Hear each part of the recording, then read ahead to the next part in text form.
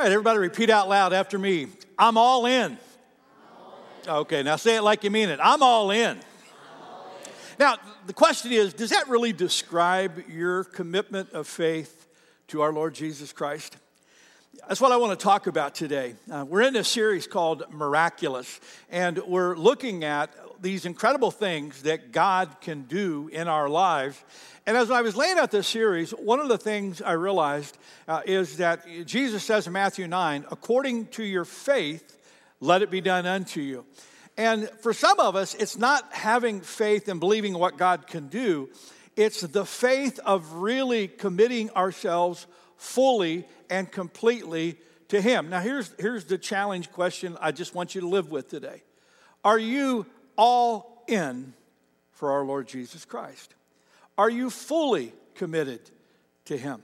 Because I believe that sometimes there are things that God really wants to do, but He can't do until we're fully surrendered to Him.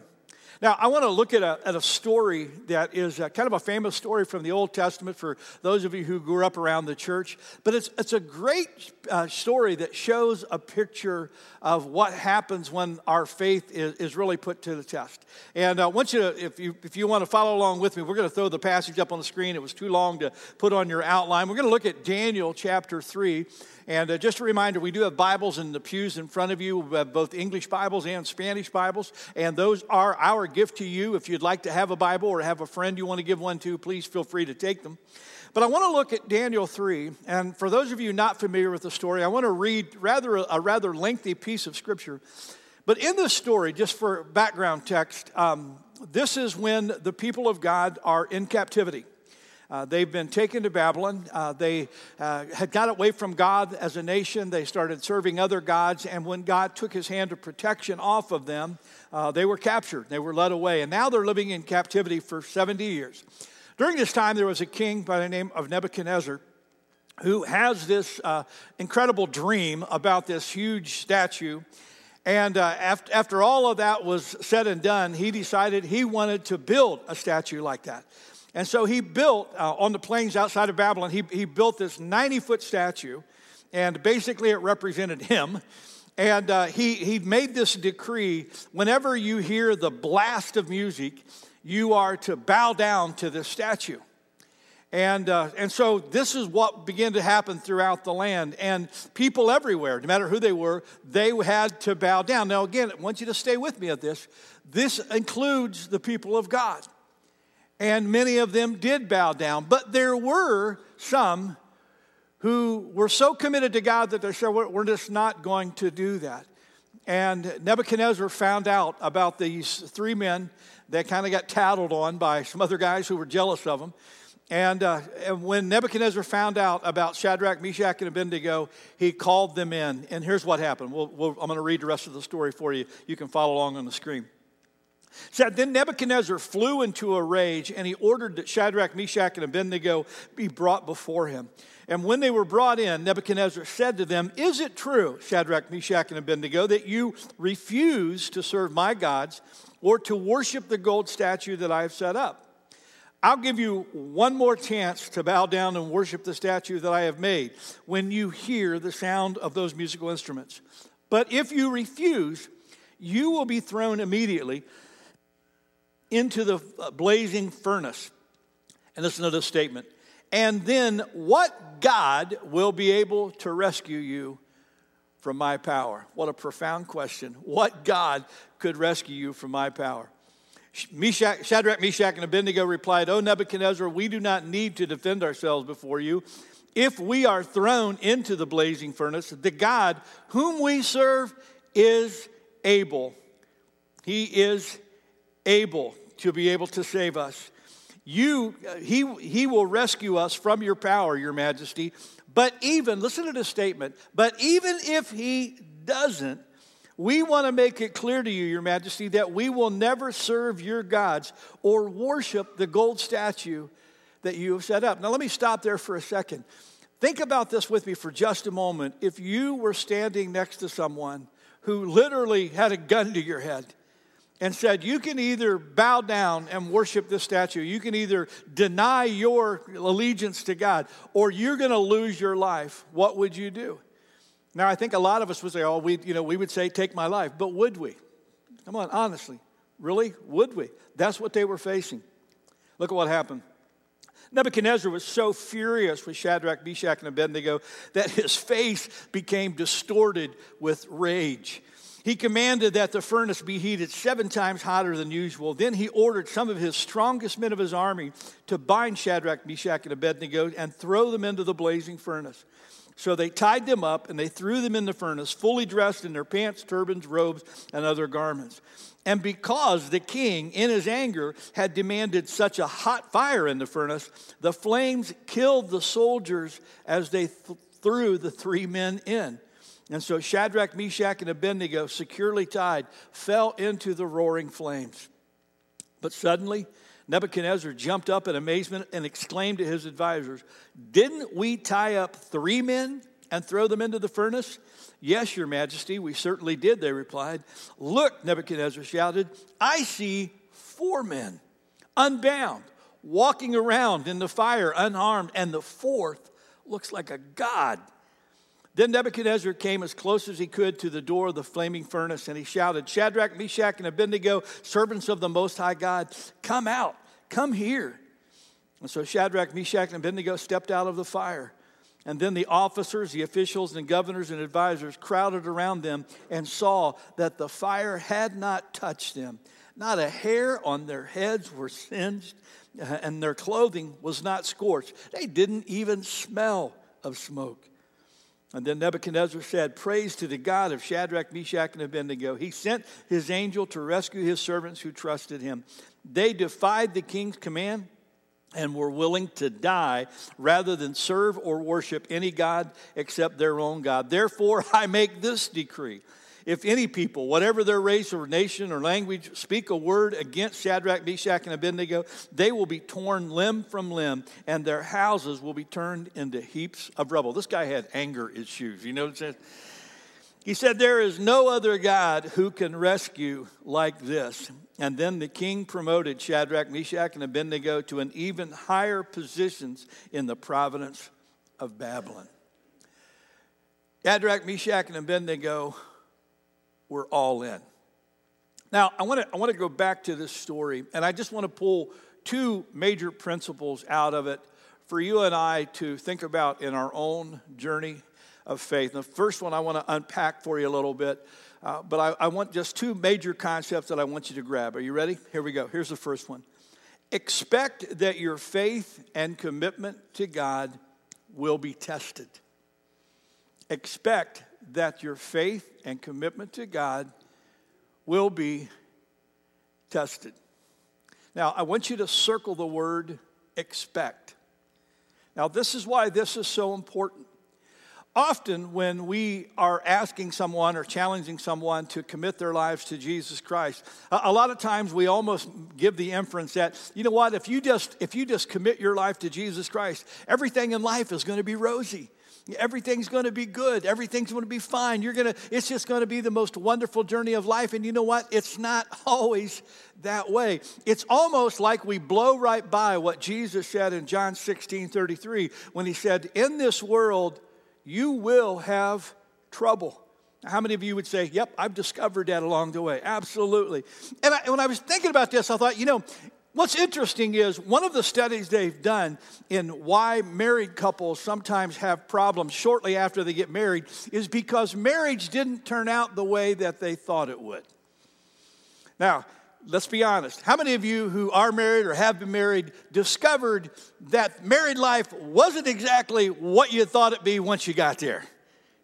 Yeah, everybody but the liars. Yeah, I'm not raising my hand. My wife's sitting beside me, man. Are you kidding me? Yeah, well, it is, and that's what happens. And what they talk about is the fact that it's these confusing expectations. I expected it to be this way, and then it's that. And when you go into it and it's different than what you're expecting, it's real easy to lose faith in it, to lose confidence. And it's the same in our relationship with God. If we go into this not expecting our faith to be tested, what's going to happen when it is?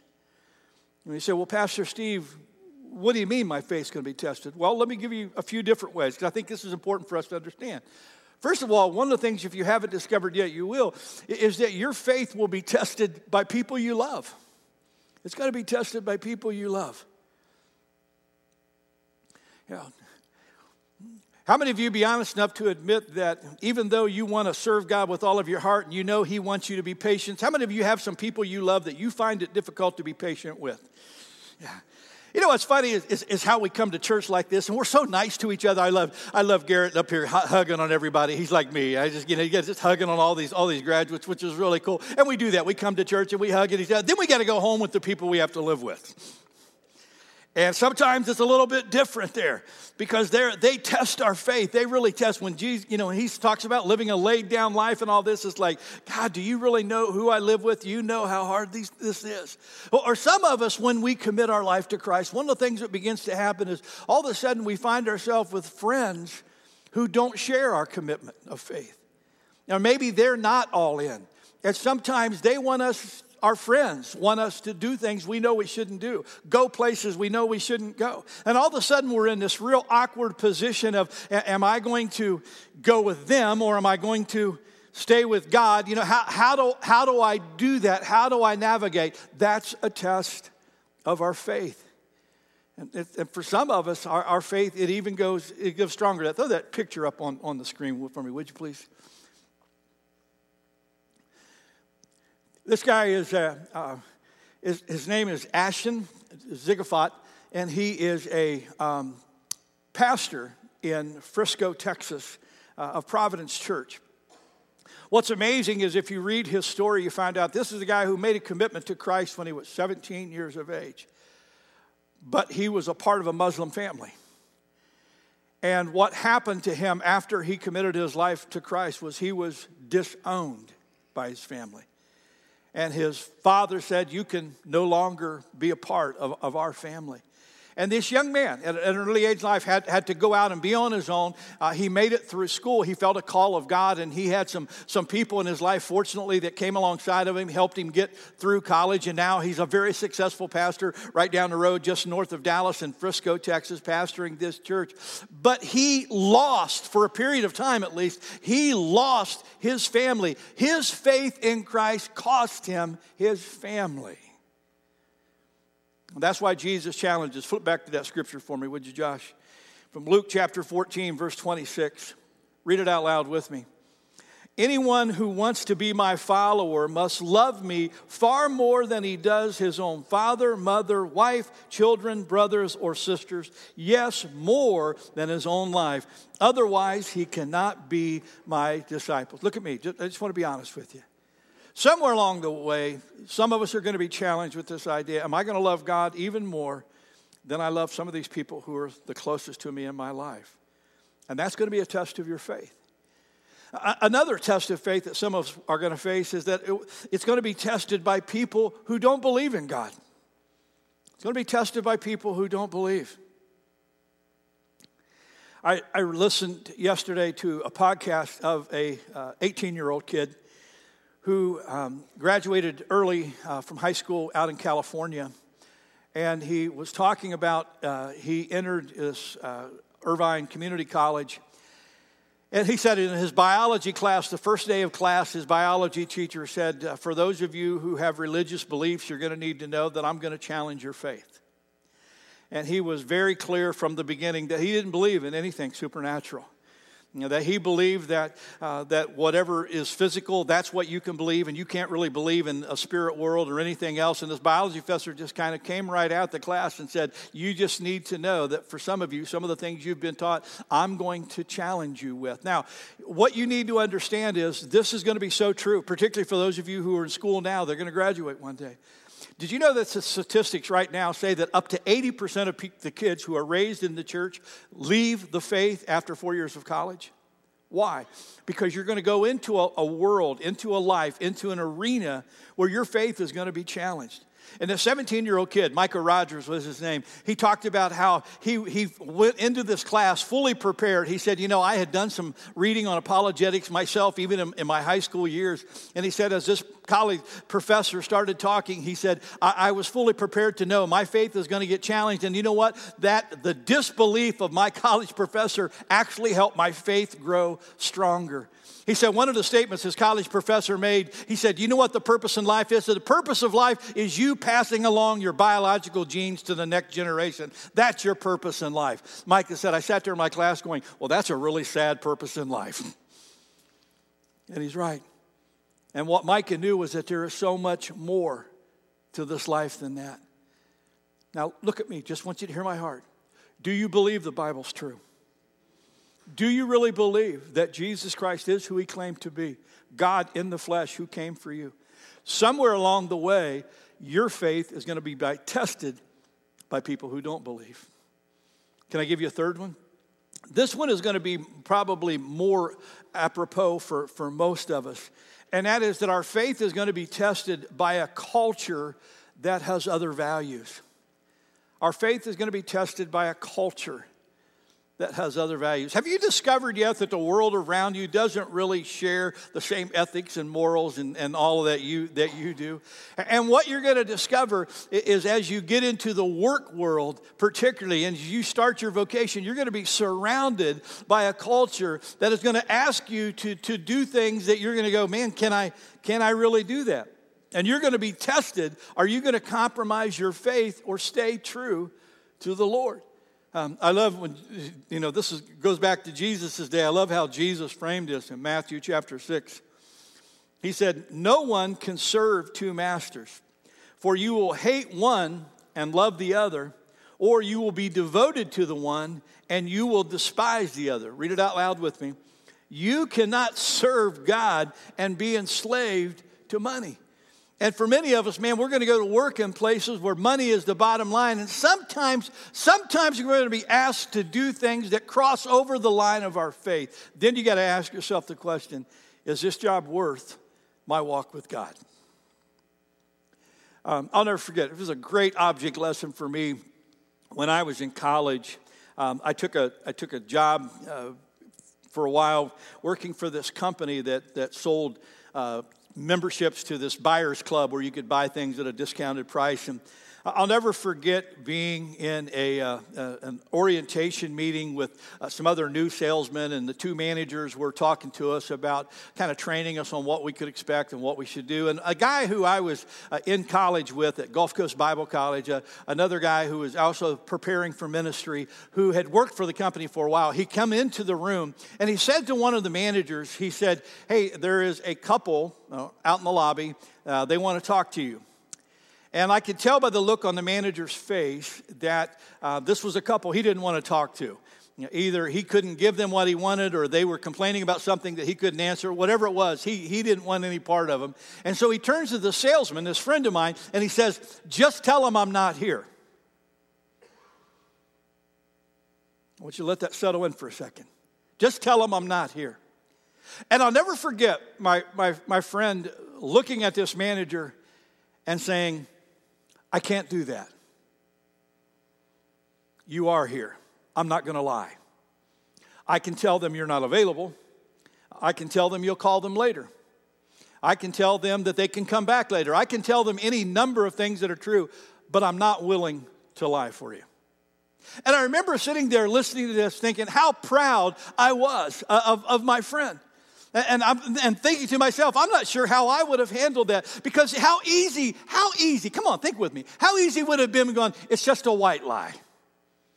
It's just a white lie. He doesn't want to talk to him. I'll tell him what he said. Or we could have justified it and said, well, it's not really me lying. It's my manager lying. I'm just kind of being his mouthpiece. We could have rationalized that any number of ways in our mind. But I was so proud of my friend who said, you know what, basically, my faith is more important to me than this job. And I'm not going to say something, even on your request, that's not so. Now, just look at me. Hear my heart for a second. You're going to head out of here in just a little bit, and you're going to go out into a culture that doesn't share your passion for our Lord Jesus Christ. And somewhere along the way, that faith is going to be challenged. Can you stand that test when you're in that fire? Or how about this one? Some of you have already been tested like this. Your faith is going to be tested by difficulties.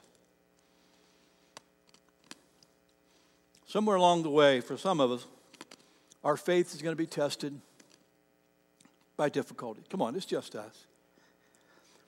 How many of you be honest enough to admit at some point on your journey, you've looked up at God and you said, why me, Lord?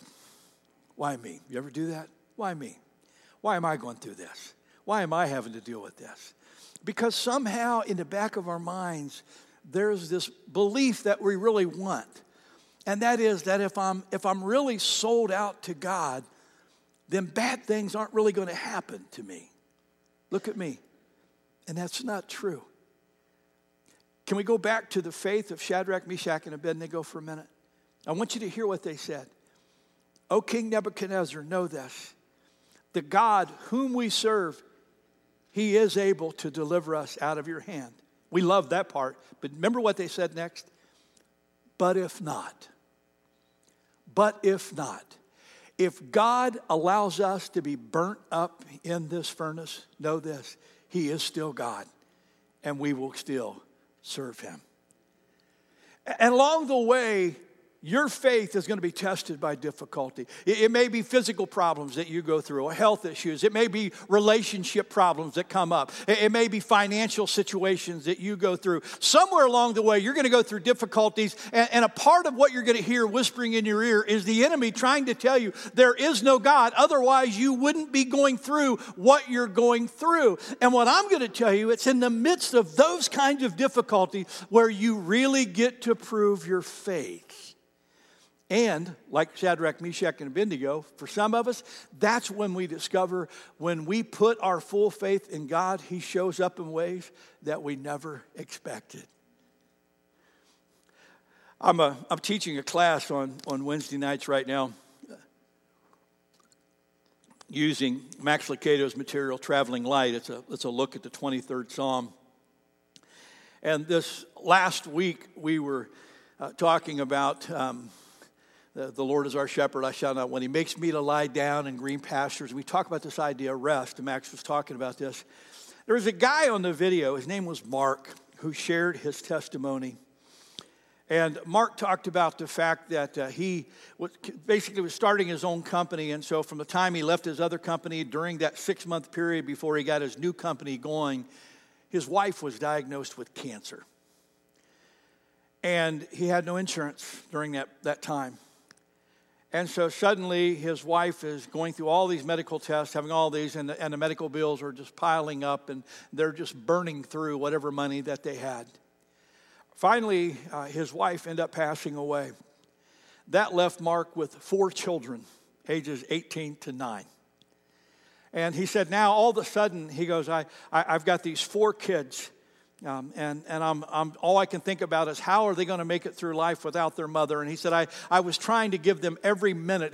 I've got this business that I'm trying to get going, but I've got to give them every moment of time. He said, so I was taking care of them, and I was trying to do more really than I was taking on. And he just talked about the fact that he said, the harder I worked, the more fatigued I became. And he said, we got further and further behind in bills. And he said, our utilities were always in danger of being cut off. And he said, finally one day, he said, I got a notice that the electricity was going to be turned off. And he said about 2 days later, he said, I woke up in the morning, and he said, I looked, and he said, one of our lights was on in the house. I could see from my room. And he said, I smiled. I thought to myself, well, I guess the electricity is still on. And he said, suddenly I heard this voice whisper to me, can you thank me that the electricity is still on? And Mark's like, seriously, God? My wife's dead. I've got 4 kids I'm trying to take care of. I've got this mountain of bills, and you want me to thank you that the electricity is still on? And he said, I heard God say it to me again, Mark, can you thank me that the electricity is still on? And Mark's like, okay, thank you that the electricity is still on, And he said, and then all of a sudden, he said, I hear God speak again. And he said, and God said, and Mark, can you thank me that you are still breathing? And Mark's like, really? is this what this is going to be like today? And so he said, sure. I thank you, God, that I'm still breathing. And Mark said, when I said that, he said, the weirdest thing happened. He goes, all this heaviness that I'd been feeling, this like a heavy blanket on me. He said, all of a sudden, he said, I felt it lift just a little bit. He said, I felt just a little bit lighter. And he goes, and it was in that moment that I realized, all I've been dwelling on is the darkness. And he said, I realized that it's in gratitude to God that we really find the answers. And he said, I got excited. He said, I got out of bed and he got in the shower. He goes, man, I'm in the shower. I'm thanking God for everything I can think of. And he said, and the more that I thank God, the lighter my heart became. And he said, by the time I got ready to leave the house and go to work, he said it was like hope was just flooding back into me. And he said, for the first time in a long time, he said, I went into that day filled with hope and expectation. And he said, what was crazy, he said, when I got home that night, he said, there were 11 bags of groceries outside my front door. And he said, and to this day, I have no idea where they came from. Mark was saying, you know what, we get lost in the darkness. But it's in that difficulty when we can hang on to God and in that darkness truly believe God is who he claims to be. Those are the moments that God can show up in power. I love how Peter says it. It's almost kind of funny how he writes it to the church. He says, dear friends, read it with me, church. Don't be surprised at the fiery trials you are going through as if something strange were happening to you. Look at me. Hear the words of Jesus once again. In this world, you will have troubles. Look at me. But take heart, because I have overcome the world. Amen? You bet. Expect that your faith and commitment to God will be tested. That's one half of this. Here's the other piece. Expect that God will be with you in the testing and will see you through the testing. That's the other expectation that you can have. You see, I don't want to leave you with this real grim feeling of, okay, man, I got to walk out of here and I've got to expect to be tested. Yeah, it's going to come, and you need to prepare yourself for that. But here's the deal: God will be with you in whatever you go through, and God will see you through it. That's what the story of Shadrach and Meshach and Abednego is all about. Not that you will escape the fiery furnace, but that God will see you through. Look at the passage of Scripture from Isaiah 43:2. Read it out loud with me, church. When you go through deep waters, I will be with you. When you go through rivers of difficulty, you will not drown. When you walk through the fire of oppression, you will not be burned up. The flames will not consume you. Again, listen to what God is saying. Not that you won't have deep waters, you will, but I'll be with you. Not that you won't have rivers of difficulty, you will, but I will be with you. Not that you won't have fires of oppression, you will, but I will be with you. Deuteronomy 31:8, read it with me, church. The Lord himself goes before you and will be with you. He will never leave you nor forsake you. Do not be afraid. Do not be discouraged. Look at me. I know some of you are walking through some tough places. I get it. And I know it's easy to get so focused on the bad that you lose sight of the hope that we have in our Lord. But it's in those difficult places that God shows you He really is with you and He will get you through this. In fact, I love what Paul says in Romans 8:28. Read it with me. And we know that in all things God works for the good of those who love Him, who have been called according to His purpose. Not only will God be with you, and not only will He get you to the other side, but did you notice what happened at the end of the story of Shadrach, Meshach, and Abednego? Not only did they come out unscorched, but the king elevated them to a position even higher than before. Don't ever miss this. You see, God, in his miracle-making ability, can take even the things that the enemy has meant for evil, and he can redeem it for good. Are you all in? About 30 years ago, there was a Canadian by the name of Ed Leonard who was working for a drilling company down in Colombia, South America. He was kind of one of those guys that tested the rock to see if there was veins of gold or copper or any of that kind of stuff. He worked down there. He was 60 years old. He worked for about 2 weeks down in South America. And then he was kidnapped.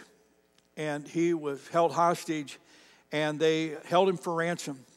They sent letters to the company demanding a $2 million ransom. He was held, Ed Leonard was held for 105 days. They walked him all through the jungles. He said he covered all the Andes Mountains, basically going up and down. They kept him on the move. Through that process of time, he went through a lot of physical issues. He lost 26 pounds. Finally, after 105 days in captivity, he got up one morning and they told him that there was going to be an exchange. And so they walked him out to a side of a mountain where there was this dirt rock road.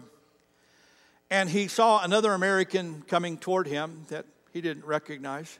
Or another, not American, but another Canadian coming toward him that he didn't recognize. And when the guy got up to him, he said, "You must be Ed Leonard." And he said, "I am." And he shook his hand. He said, "Ed, your shift is over. You can go home now." And Ed kind of looked surprised. And in the course of conversation, he discovered who this was that was taking his place. It was the owner of the company.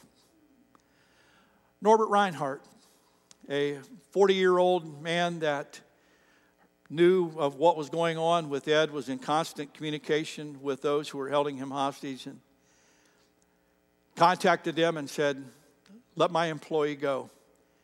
Take me instead." And so on that day, Ed Leonard got to go home.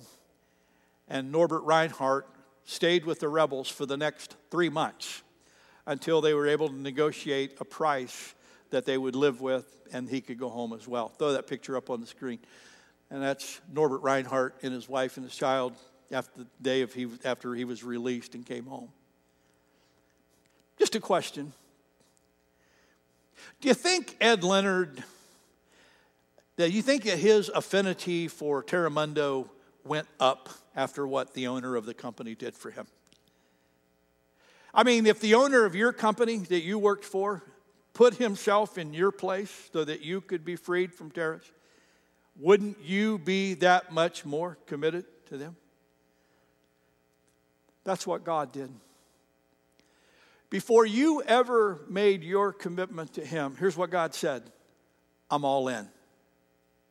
For God so loved you that he sent his one and only Son, that if you would just believe in him, the Bible says you don't have to perish, but you can have everlasting life." Look at me, gang.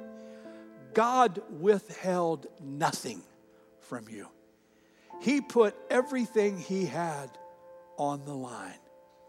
Will you be all in for him? What I'm going to promise you today, if you fully surrender your life to our Lord Jesus Christ, is this: not that you won't have problems, you will.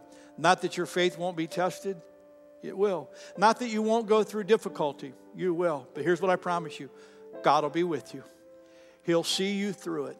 And he will even use it in ways for your good. You know, this morning as we close, I want to invite you, if you would, go ahead and take out your little chalice for communion. And pull off the bottom and take that little piece of bread out. And then if you want to peel back the top.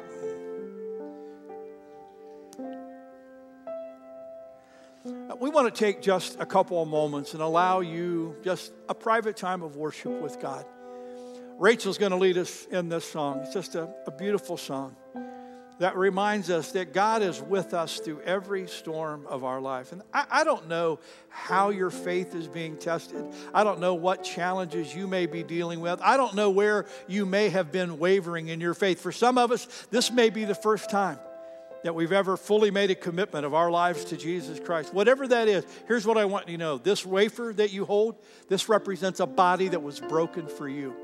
This juice, it represents blood that was spilled on your behalf. These symbols that are sacred to us was God's way of saying, I'm all in. Will you be all in with me? I just want to invite you in these next few moments to fully surrender yourself to the Lord Jesus Christ. After Rachel's led us through this, I'll pray together and we'll receive the elements. Father, we hold in our hands today the reminders of your commitment to us. When you sent Christ to be on this earth, you knew it was to an agonizing death. But you were fully committed to our rescue. You gave yourself that we might live. Father, as we look at these elements and we remember what you did today, forgive us. Forgive us of half-hearted commitments. Forgive us of the ways that we make room in our lives for other gods. Forgive us, Lord, for anything less than being all in with you. Lord, your word is clear that along the way of life, our faith is going to be tested. And if we're not fully committed, Lord, it'll be easy for us to let go. So, Father, here today, help us to commit ourselves as fully to you as you have to us. Lord, we receive this bread in gratitude today, knowing that this was your body broken on our behalf. We receive this juice as a reminder today, Lord, that the blood was drained from your body to atone for our sins. Today, Father, it is with grateful hearts, unworthy hearts, and hearts full of love that we receive these things. We commit ourselves fully to you. In the precious name of our Lord Jesus Christ, we pray. And everyone said, amen.